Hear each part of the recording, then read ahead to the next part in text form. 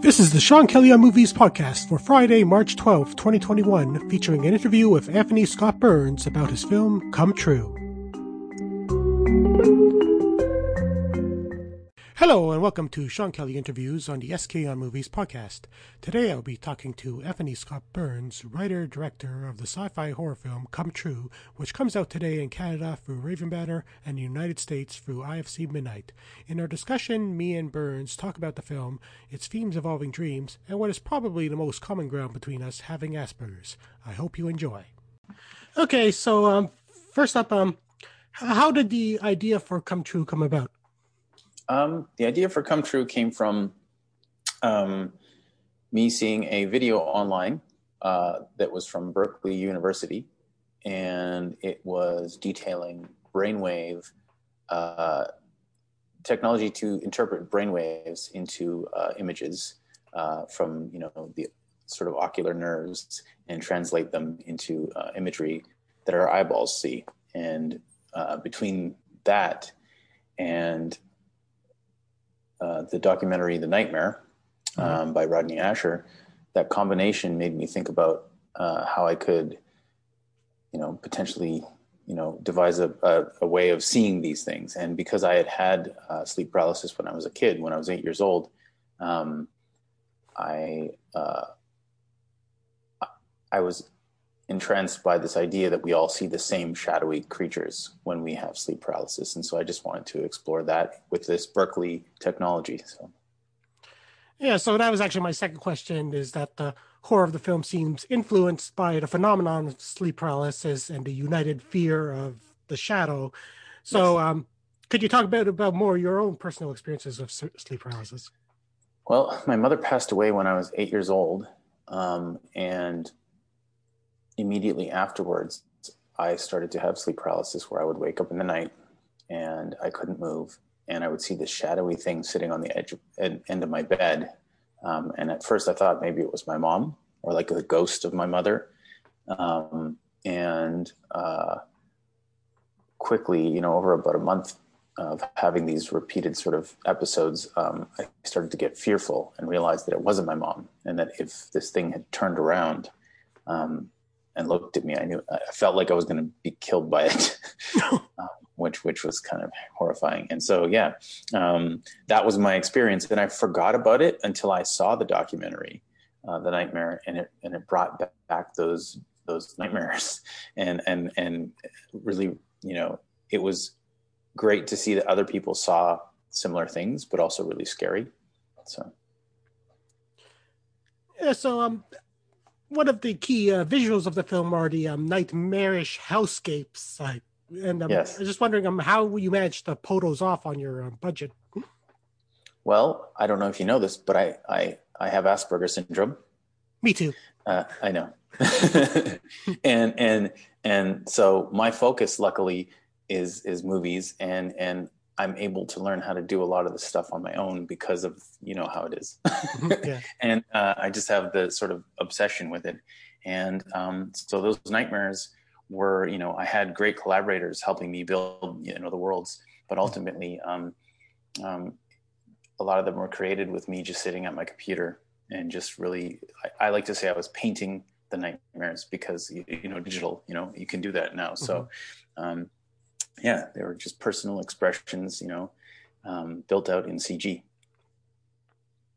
Okay. Computer graphics. Yeah. So moving a bit more specific into the plot, when we were introduced to Julia Sarah Stone's character of Sarah, we don't really know much about her other than she is plagued by nightmares, and for some reason is not staying at home. Did you always intend of her to be a bit more of an enigmatic character?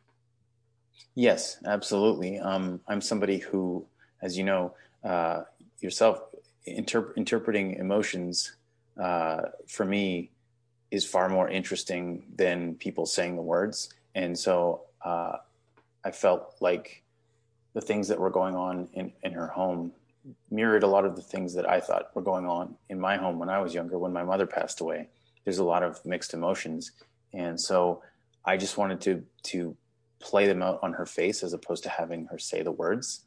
Because I think for me, if I'm trying to explore something, it's far more interesting for me to try and explore those dialogues with the actors' faces than it is with just people saying, I feel sad or I feel upset. That's what I was trying to do, is make something that was more of an emotional interpretation of what was going on with her. And then in the similar vein, there's Jeremy, who's introduced before we know he's involved with the sleep study. So why would you say that he's so interested in Sarah's character? Jeremy's character is somewhat of and I like to say he's more of a vessel for my exploration of when I was younger. I don't know if this happened to you, but when I would watch movies, because I know the difference between right and wrong, I wasn't responding to what I call the Jedi mind trick that filmmakers play sometimes. And so when characters would do things that were morally ambiguous or wrong, it really affected me. And I use the example. I feel bad for Joe Dante because I keep using his film as an example, but because it's not his fault. It's a sign of the times. People accepted this behavior, but in the movie Explorers, you have the children, and I don't know if you've seen that film from the 80s. Have you seen it? It's probably one of the few Joe Dantes I haven't seen. Interesting. Well, in that movie, these children, they develop a way of they're sent messages from aliens in space, and they develop a way to hover and with inside of a computer generated sphere, and it's made so that they can fly to space. Anyways, the first thing they do with that sphere when they can fly is they try to sneak peeks on the girl at school that they like in her bedroom.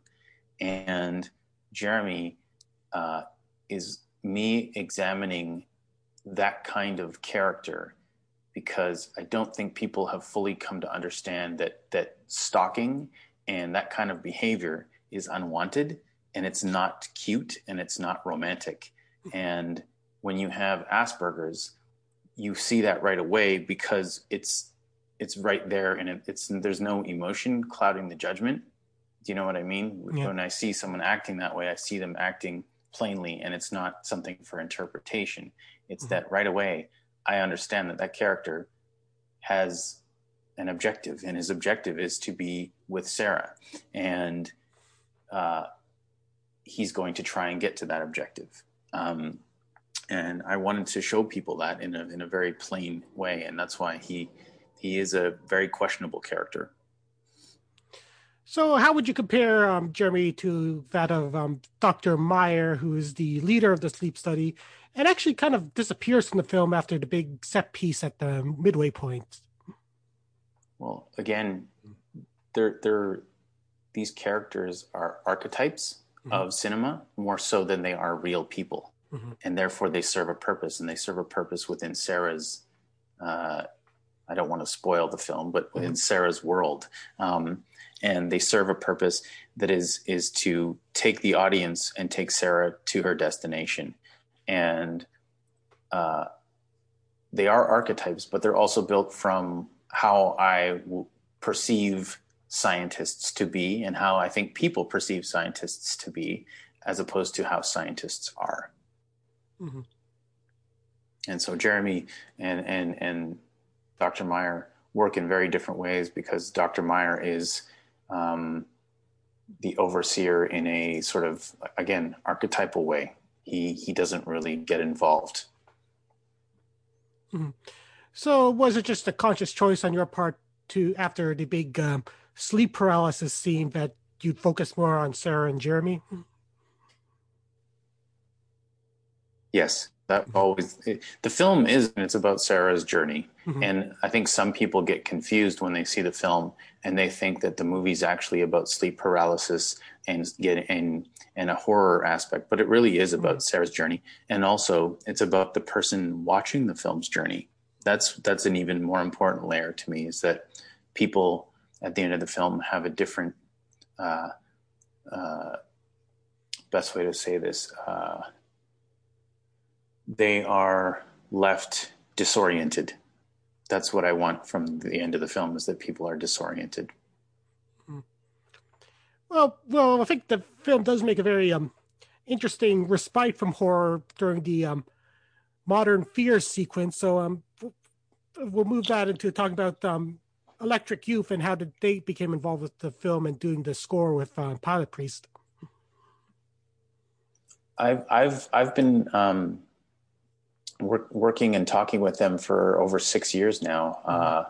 I reached out to them when I was in LA one time, and we both found, we just recently found out that we were both from Toronto, and we had been talking online, and then we met up and we just really hit it off and enjoyed the same kinds of films and enjoyed the same kind of music. And so we started working together almost immediately. I did some remixes for them of Modern Fears and Runaway. And we were talking about this film Come True for a long time. And they wrote a cue called The Seeker that you can actually listen to right now that's out. Very early on in the process. And it was something I listened to all throughout the creation of Come True. And their music just, for me, was integral emotionally to sort of ground, again, Sarah's dream or world in a place that people could understand, because the movie is about being comfortably taken somewhere that is uncomfortable. So how exactly did you settle on the title of Come True? Very easily is that we wanted to hint at the fact that the movie is about dreams, but not tell people that. And obviously it's a hint that you're going to have to decipher. The title you have to decipher, the character you have to decipher, and the film itself you have to decipher. And some people get to the end of the film and think that they've been fooled, but there is no fooling in the movie. It's not meant to do that to you. Yeah, that's something that I actually read that actually before seeing the film, is that people thought that the ending was a cop-out, but I didn't really view the ending that way. I'm trying to not talk about the ending because stray from spoilers, but like, yes, it definitely, the ending kind of like gives you something to think about and kind of reframe what you've seen before. Like one thing that I was like immediately brought back to the scene when Sarah passes out in the laundromat, because that's a very enigmatic scene when the woman wakes Sarah up and tells her that the guys took her phone, and then we don't see her phone again until like the end. Yes. Well, it's interesting to note in that scene that she jumps to the conclusion that she's lost her phone, but the person only says to her, they took something from you. Yeah. The boys took something from you. And the lady does not say they took her phone. They took something from her. And she immediately reaches for her phone and it's gone. And when you think about dream logic and how things sort of flow in dreams, that's a great hint point in the film as to that things are changing into something else and not in reality. Yeah, well, I've seen the film 3 times now, and I've noticed new things each time. Like, thanks for watching it so many times. Well, like once for Fantasia, once for Blood in the Snow, and then once just to prepare for this interview. So nice, amazing, thank you. And how did it affect you as someone else with Asperger's? Did you understand the emotionality in a way that it affected you? Oh yeah, well, I haven't had any personal experiences of sleep paralysis, but I do find that the shadows are scary. I mean, like I love the hellscapes, and just you can just escape into those worlds pretty much. Nice. Yeah. No, for me, I've always responded personally to movies that are journeys and are journeys that take their time, so that I can actually stay and really get pulled into the environment. Yeah. Okay, so I think that'll be it. Great. Yeah. Great. Well, thank you so much for watching and for enjoying it. And I hope that you'll watch it again and maybe you'll get even more out of it on subsequent watches. Okay. But it's been a pleasure talking with you, Sean.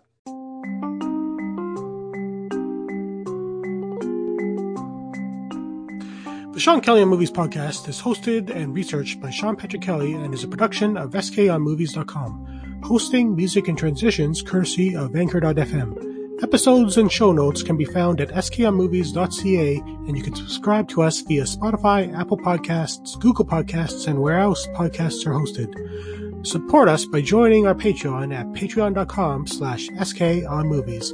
This has been the Sean Kelly on Movies podcast for Friday, March 12th, 2021, and I'll see you next time.